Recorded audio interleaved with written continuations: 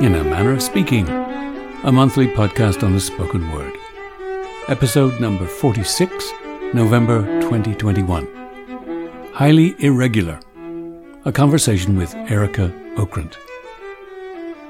Hi again, Paul Meyer here, welcome. First, an apology to you if you'd been hoping to take part in one of my group Zoom masterclasses. I had wanted to offer another round of these before Christmas, but with theatre and film production thankfully on the increase, and my coaching calendar pretty full, I haven't been able to schedule any. Sorry about that. Perhaps in the new year.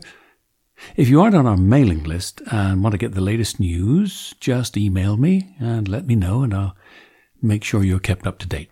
paul@paulmeyer.com. And of course, I love hearing from listeners for any reason. Thanks to all of you who've taken the time to write. So, time for our quiz. Guess that accent.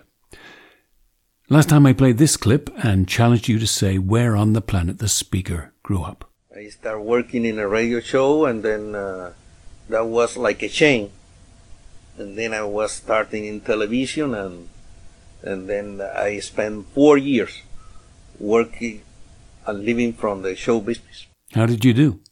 If you narrowed it down to Cuba, very well done indeed. It was Ideas Cuba 1, recorded by our own associate editor Michael Barnes in 2005.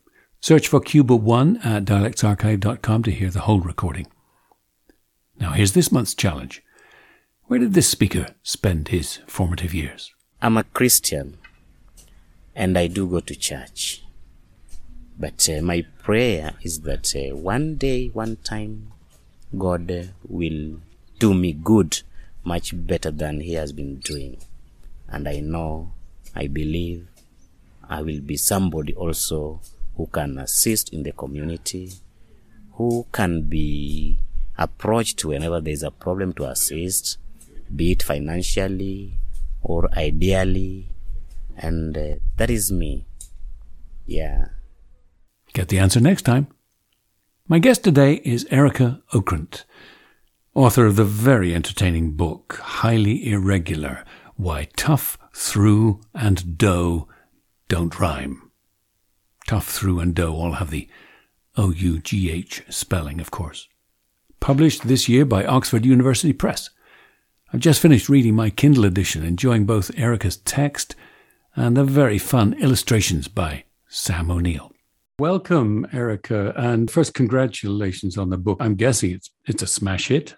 It seems to be okay right now. It's hard to tell, but thank you so much. It just came out this year, so it's early days yet, I suppose. I'm hoping that this podcast will boost sales because I enjoyed it so much. It was scholarly, but so entertaining. I know my listeners will enjoy picking it up and devouring it at one sitting as I did.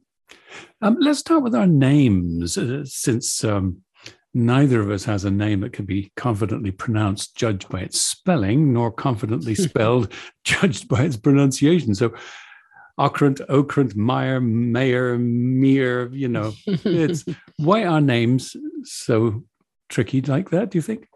Well, we have a lot of flexibility with names. The same name might be pronounced differently by different families, or depending on the country you're in, it's the root is the same, but this is just how we've been saying it for the past 50 years or 100 years or whatever.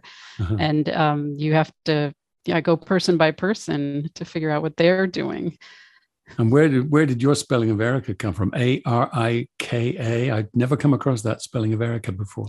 That is just my parents' idea of how Erica was spelled. Yeah. I think I haven't gotten a very good explanation, but I think I'm the oldest Erica spelled that way. I do get messages sometimes from younger people with that spelling, and they want to know, oh, my name is spelled this way too. Where does it come from? What is it? And I just have to say, I don't know. My parents just decided. Well, welcome, Erica Okrant. So I love the book. Highly Irregular. Fabulous title. Is it true or almost true that English is the most or one of the most irregular languages on the planet, do you think? Well, it's not the most difficult language for people to learn, of course. Millions of people do it to the very highest level of competency. English is not impossible to learn. it does have a very unusual spelling system, which also doesn't make it that unusual. You know, there are languages with much more difficult spelling or writing systems, but English is tricky because it uses the Latin alphabet like a number of other languages, all of which have much more consistent spelling and much easier to predict pronunciation from spelling. Spanish, right? Yeah, Spanish, German, Hungarian, everything that uses the Latin alphabet has pretty predictable spelling. You can spend a couple days learning the rules, or just a half hour in some cases. But even, you know, French is not that clear with its spelling. French has a lot of exceptions and things you have to learn, but you can learn them. You could put them all on a couple pages, sit down with it, learn the rules, and then pick up French and pretty competently read it out. But you just cannot do that with English. And that's what makes it really strange. It's really stands apart in the family of languages that use the Latin alphabet. And I'm sure we'll discover in our time together today exactly why, in its long history, English has become so quirky and irregular. So you deal with English oddities of all kinds, grammar, syntax, vocabulary. But since we deal in this podcast with the spoken word aspect of this crazy language, let's concentrate, if we can, on oddities of that kind. Not that the other things aren't fascinating too. I loved, for example, the twisted story of why Colonel, as in Colonel Mustard in the conservatory with a knife or whatever that is pronounced the way it is. Colonel, for a Colonel, and yet we get Colonel out of that. How did that happen?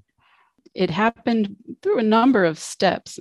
We originally borrowed it from French, who had borrowed it from Italian, where it's colonnello, and where most of our military terms come originally from Italian. And the French turned it into coronel, with something that happens in a lot of cases with language borrowing. The R turns to L, or the L turns to R. And we have this in words like, you know, pilgrim, which comes from peregrino, or marble becomes marbre, or, you know, there are lots of LR switches. It's a very common thing to happen in the transfer from one language to another. Milagro, miracle, you know, the L to the R. So French made it coronel, and then we borrowed it from the French as coronel, then shortened it to colonel. Over time, that's another common thing that happens. Syllables get shortened, parts get eliminated, and we were saying it as colonel. At some point, people started going back to those old original Italian military treatises, and they wanted to up the level of English by making it look more like its roots, in most cases, Latin roots. Mm-hmm. In this case, it's colonel. Let's spell it like that to show that we've read those original cases. And French did this too, except they changed their pronunciation to colonel, but we did not. We kept it as colonel, but eventually we decided on the colonel pronunciation with the colonel spelling. Yes. And now it's so established and learned that we can't change it now. It's a fascinating story, and so much history is sort of fossilized in our pronunciation and spellings. The story of tough, the subtitle of your book, why tough, through, and dough don't rhyme. Those are from old English. They're not borrowed. They're not transferred from another language. And we had different spellings in Old English for those words, but we had a sound in Old English that we don't have anymore. And that's where that GH comes from. We had this velar fricative, the sound in like, yuck. Yeah. We used to have that in English. Maybe we still have it in Scottish. It is like you have licht or nicht. Yeah, that's where you can see the old fossil remnants of the language in the pronunciation. Yeah. While for most of the language, the old fossil remnant is only in the spelling. And that's what it is. When you see that GH, that's a fossil of our distant ancestors' way of saying it. So if I remember correctly from your book, you said that Christian missionaries that came across to Britannium, they tried to render the Celtic sounds into their Latin alphabet, couldn't do it, and so hit upon GH. Am I remembering that right? Yeah, Latin doesn't have that sound, and so they're trying to write this weird language down so they can, spread the gospel, and they need the way to do it. And there were different approaches were tried, but eventually GH became the most common way to represent that. And it hung on for a long time because the sound hung on. We were saying that sound well into the period where the printing press came along, but then it was disappearing at the same time. We're printing more and more books, printing more and more text, and it's getting put down. And at some point, it's just spread so far that this is the way you spell it, despite the way you don't say it that way anymore. It became solidified and, yes, fossilized. Yeah, fascinating story. And the letter G, what happened in our history to explain why we say gentle? Do not go gentle into that good night. Why J and G on the letter G? Well, that one we can blame on the Scandinavian influence. And one of the themes of the book is, who do we blame? So here's the problem. Yes. Who do we blame for it? And in that case, we can blame it on the Vikings who came in, early on. We're still in the 800s, 900s, and their language was very similar to Old English. It's another old Germanic language, but they had a hard G sound.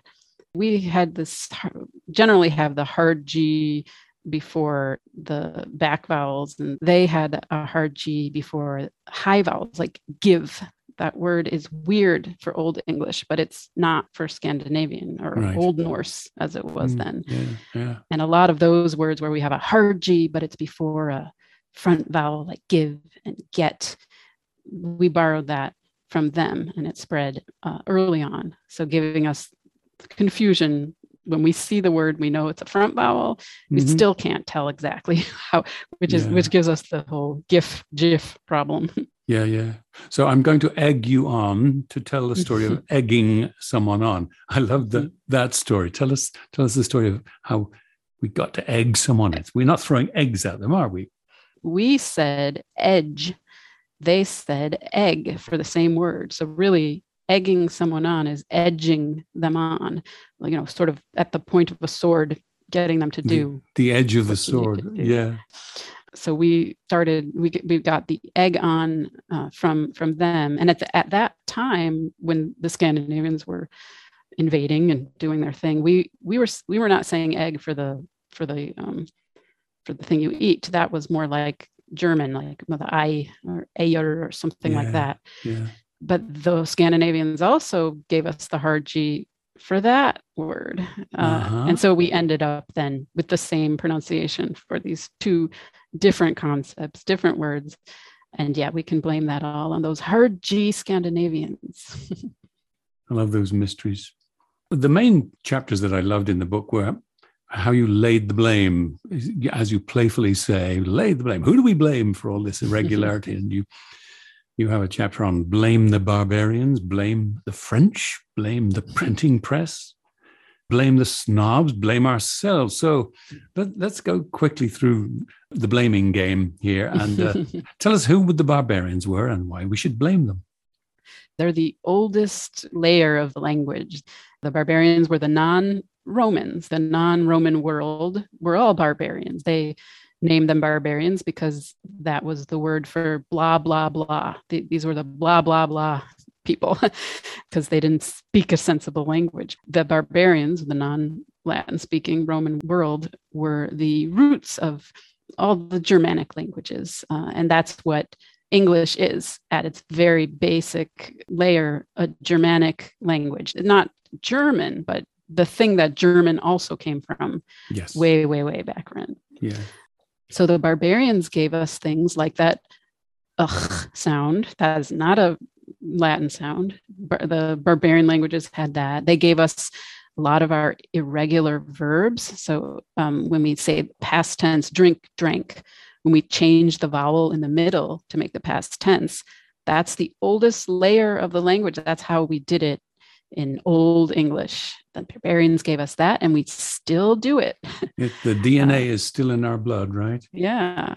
So there's a lot we can blame on them. And then, of course, blame the French is the one people probably have the most familiarity with. Everyone knows we got a lot from French. The Norman invasion, 1066 and all that. Yes, they come in, and then of course they weren't speaking French in 1066 so much as Norman French, which is a kind of North people, right? The Normans were the Northman. Is that right? Amazingly, Normandy was also the Germanic Norse people invaded them as well. And that made them Normans, but the language didn't take. So the Normans invaded from the north, and they were Germanic speaking people, but they started speaking French instead of the other way around. So there's almost nothing in the language there that comes from that Germanic layer, except I think the word Havre from Le Havre, the main city in Normandy. Le Havre. That is, the route you see in Haven, Copenhagen. That Haven, that's a Germanic route, and that's, I think, one of the only clues you see that they once had their own kind of Germanic invasion, but then they came and invaded England, which was then this Germanic speaking Old English. Then they eventually started speaking English themselves, but not after hundreds of years, in which time English took on so much vocabulary, some sentence structure, some pronunciation. But in the end, it wasn't that the French came in, invaded, took over, kicked out the language of the people they were subjugating and put French on it, because they never stopped speaking English. The conquerors didn't come in and eliminate English and totally take over, because the people work in the fields, work in the wood shops, doing all the things, living their lives in English. It was only one layer of society that was using French: the rulers, the administrators, the clergy, and they used French. And also it was the language of record keeping and doing these sort of official things, court cases. But meanwhile, English is going, it's thriving, it's developing as languages do. And then hundreds of years later, 14th century or so, that ruling class, they've lost touch with the French speakers back home, which isn't really back home anymore. They're English now. Yes. And they start using English, and they then start using it for official business. And that's when we really start putting French into English, because we've been doing stuff in English, but we haven't been doing court cases, and we haven't been doing governing and record keeping and all these official things. Writing too much poetry, or you start trying to do that, I guess you'd say, high class language things in this language that doesn't have the vocabulary for it. What do you do when you're doing that? Well, you grab for the vocabulary which, if you're an educated person, is French. So you speak English, grabbing French words to bulk it up. But not because the French forced it on anyone. It was because there were English speakers grabbing for some educated words. And what did they know as educated words? French words. Aren't we wonderfully opportunistically inclined as language speakers? We'll press anything into service, won't we? Blame the printing press. I love that chapter. Take us through that story. Why should we blame the people who brought us the printing press? Printing press comes to England in 1476, William Caxton. He's learned about it on the continent. He was working in Bruges, and where the printing press is starting to get around in Europe, and he sees, this is great. I can print things off really fast and sell them. He was a merchant, and books became a big business, a good sales proposition. So he brings the printing press to England and immediately starts going into production. But at that time, the printing profession wasn't very developed, and it's very labor-intensive work. Setting type is very labor-intensive. Once you've set the type, it's great. You can print out as many as you like, but setting the type takes a lot of training. So he brought his crew with him from Bruges, and they weren't necessarily English speakers or English writers and readers, and didn't have very clear expectations about spelling. But nobody did at that point. There were not dictionaries. There were not copy editors. Nothing like that even existed. The whole concept of a correct spelling was yet to come, right? Yeah, it was. You get it down on paper, and you use what you know from your own reading experience, and then whatever you want to get across, you put it down. But there's so much variation in how things are spelled.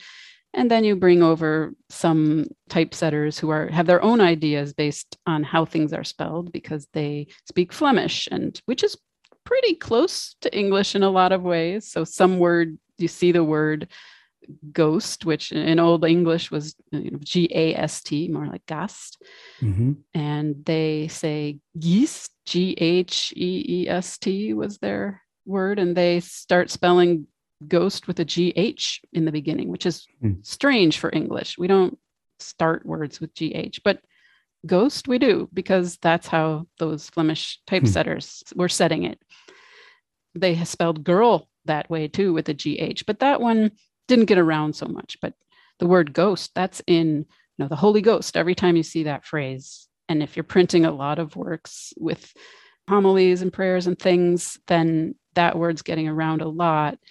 And the more you see a word in type, the more that becomes to you, psychologically, the way you read it.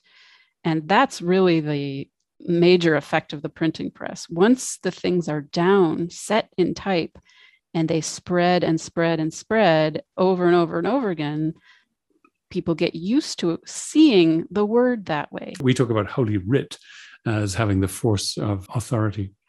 Yeah. Words, especially since learning to read it's difficult, and in early days a very prestigious kind of labor-intensive process that people weren't necessarily expected to do. So you're achieving this; it's something noteworthy, and you go with the things that have been passed to you, the things you've learned. Yeah, as David Crystal reminds us, we don't have to be taught to speak. We do that fairly easily without assistance, but reading, you have to be taught that, don't you? Yeah. So silent consonants, the GH, okay. Did the orthoepists ever insist that the H be pronounced when they came along a little bit later? Since there is a GH in the spelling, did they want us to do ghost? I wonder. I don't know. That would be a tough one. Maybe a host. Go back to the Wheeler. What other things did they visit upon us that have remained in effect? These Flemish typesetters. Well, not too many. That's a fun story, because it's something you can trace specifically to this one word. But more than the original type, then after that it became a profession.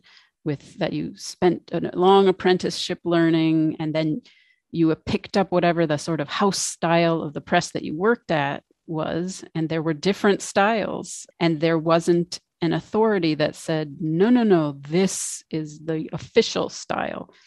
Different presses turning out different texts with different spellings, and at that point, it's sort of a competition of who gets the most exposure over time to the people that are passing it on, doing the teaching, doing the learning, and it takes off with its own momentum. But there's no authority or central control, so there's no consistency. No Académie Anglaise, right? English Academy. Yeah, it's happening naturally. Yeah. I think it's in this chapter that you talk about there's so many different ways of spelling the E sound, like peak and peats and people and dream, all with different spellings, but yet the same sound today. Is that something we can also visit on the printing press and the typesetters, or are there different explanations for that? Some of the words that we have an E with, it's because we borrowed it from French, but much later, and we kept trying to pronounce it French, like police. Why do we spell police that way? Well, but we borrowed that word much, much later. So there are various reasons, but it's the printing press that made the habit, whatever became a habit in this natural way of spreading and getting used to, that was because of its propagation through texts in that particular word. And there was never a time when we sat down and said, no, let's spell E like this. But even if there had been, if we had said, let's do some rules, let's have an academy, let's have someone decide these things, there was too much variation in pronunciation all over the country. People were actually saying different things. Yes. So which pronunciation do you choose? Which one do you institutionalize?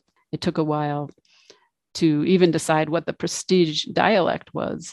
And at that point, it was too late to say, okay, everybody, we're spelling it like this dialect. Right. The snobs, you have a chapter, blame it on the snobs. I guess this includes the orthoepists and the pedants, right?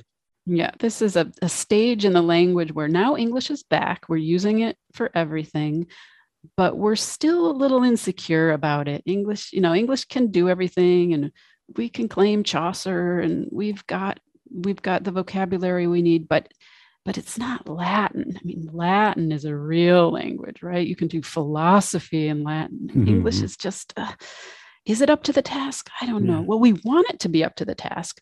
So let's look to Latin. Let's, get our English Latinified.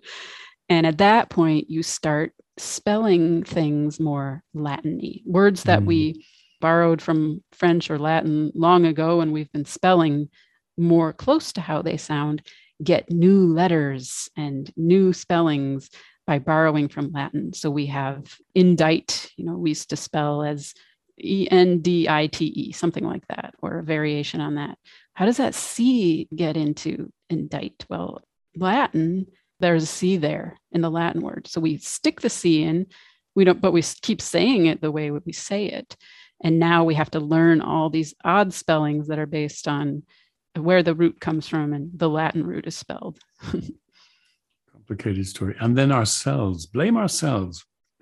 Well, that's the biggest one. It would be nice to say, oh, this mess, it's caused by all these other groups or all these other things. But really, irregularity in language comes from the human language habit and the things that humans do with language. And the things we do with language are change the meanings over time, or drop endings, drop prefixes, change pronunciations.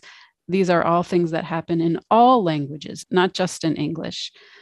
But a lot of the weirdness of English, we can show specifically what type of human habit leads to that weirdness. So things like, why do terrible, we have the word terrible and terrific.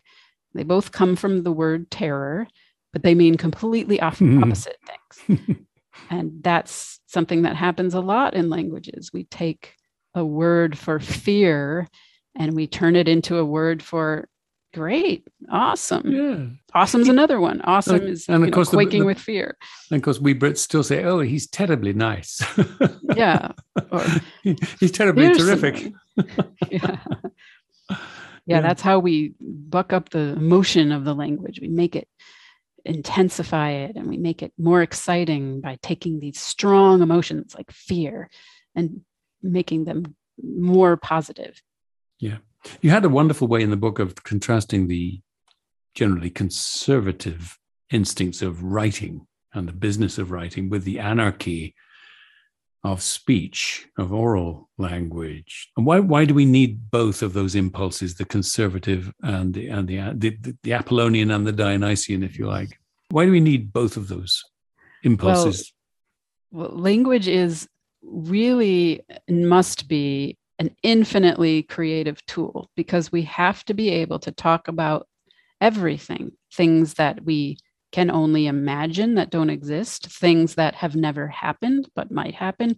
We need to be able to talk about things as the world changes. We need to be able to talk about the change, even though we've never had to talk about the computer before, and now we do, and we need a way to do that. And And we can, because language is an infinitely creative tool. We have some units, we have some parts to build with, and then we have ways of building with those parts.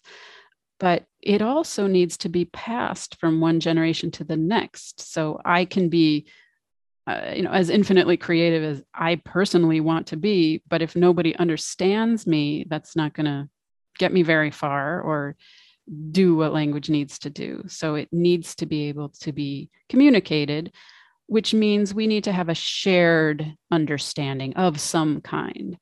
And that has to be somewhat conservative. But the bigger the group of sharing, the more conservative it has to be. So you can have, you and your family might have your own little ways of your own special vocabulary, little ways of talking. And if your little community agrees on those things, great. But if you need a bigger community, your town, your whole country, then you need more conservative conventions that don't change too rapidly so that no one gets left behind from that convention. You need both those things. But you can also have levels of conventionality and levels of creativity. So it's both those things, and also both those things at many different levels. It's tempting to suggest spelling reform, of course, to make spelling match the pronunciation more closely. Good idea? Terrible idea? What? I think it's a hopeless idea. Hopeless more than anything, right? Yeah. Yeah. I have respect for the people over the centuries that have really, they sat down to try to figure it out and solve this problem. But it's too late. It's not going to happen. The only time it's really possible to do a top-down language reform like that is when you have a generally illiterate population. Once you have high degree of literacy, you can't get in there to change those things. Even if you're, these countries that do have, the academy or the decision maker for language things, they only ever make the tiniest changes from above. And it takes a very long time for them to take effect. Once you have full literacy, it's very hard to do. And we don't want to not have full literacy to be able to go back and do that. I had a very playful podcast, though, a year or two back, in which I had the thought experiment that everybody should be taught to write in the International Phonetic Alphabet, therefore guaranteeing that whatever dialect they spoke in, whatever word they spoke, it would reflect their pronunciation, and there could be no concept of a spelling mistake. But of course, it was only a playful idea, and it would be a hopeless proposition, I think. Well, no, I think that's a great idea. It's not saying we need a new spelling of English. It's saying we should also learn this supplementary system so that when we're talking about sound, we can talk more specifically. I would love that. It's so hard for me to write about language for a popular audience because I can't use the International Phonetic Alphabet. If I want to say, I have to say "a" as in cat. And that takes up a lot of words. It takes up a lot of space. And it might or might not be the way your listener pronounces the word. Yeah, exactly. Like I have to say, okay, in my Midwestern American dialect, I'm talking about that "a" in cat. I'm not talking about, the Australians' version of that. So, right. And that takes that makes it so much harder to just explain things. So I would love it if, one of the things, sort of like we have to learn the periodic table in school. Like we should also have to learn the IPA in school. Yeah, and some people won't really learn it or won't remember it, but at least it'll be. It's another tool, right? We learn how to notate music, and some people are even clever enough to notate choreography. So I mean, there are these other forms of notating our reality. So yeah, let's do the IPA as well as our good old Latin alphabet, maybe.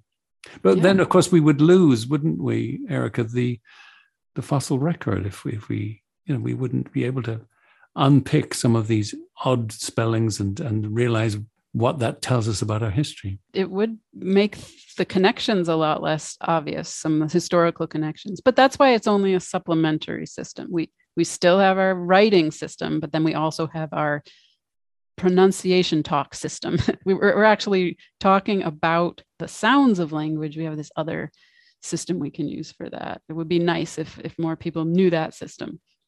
Been delightful to talk to you, Erica. Thank you so much, and good luck with the sales of the book. Thank you so much. Yeah, thank you for having me. This was great. And thanks to you for joining me, Paul Meyer, and my guest, Erica Okrant. To learn more about her, please see the webpage on paulmeyer.com devoted to this podcast. Don't forget to follow Paul Meyer Dialect Services on Facebook and me on Twitter @DialectPaul. My guest next month is Willem Holman, a linguist at the University of Lancaster in England. He's been stirring up some exciting controversy by advocating that schools be more tolerant of non-standard English grammar in essays and exams and so forth. Next time on In Our Manner of Speaking.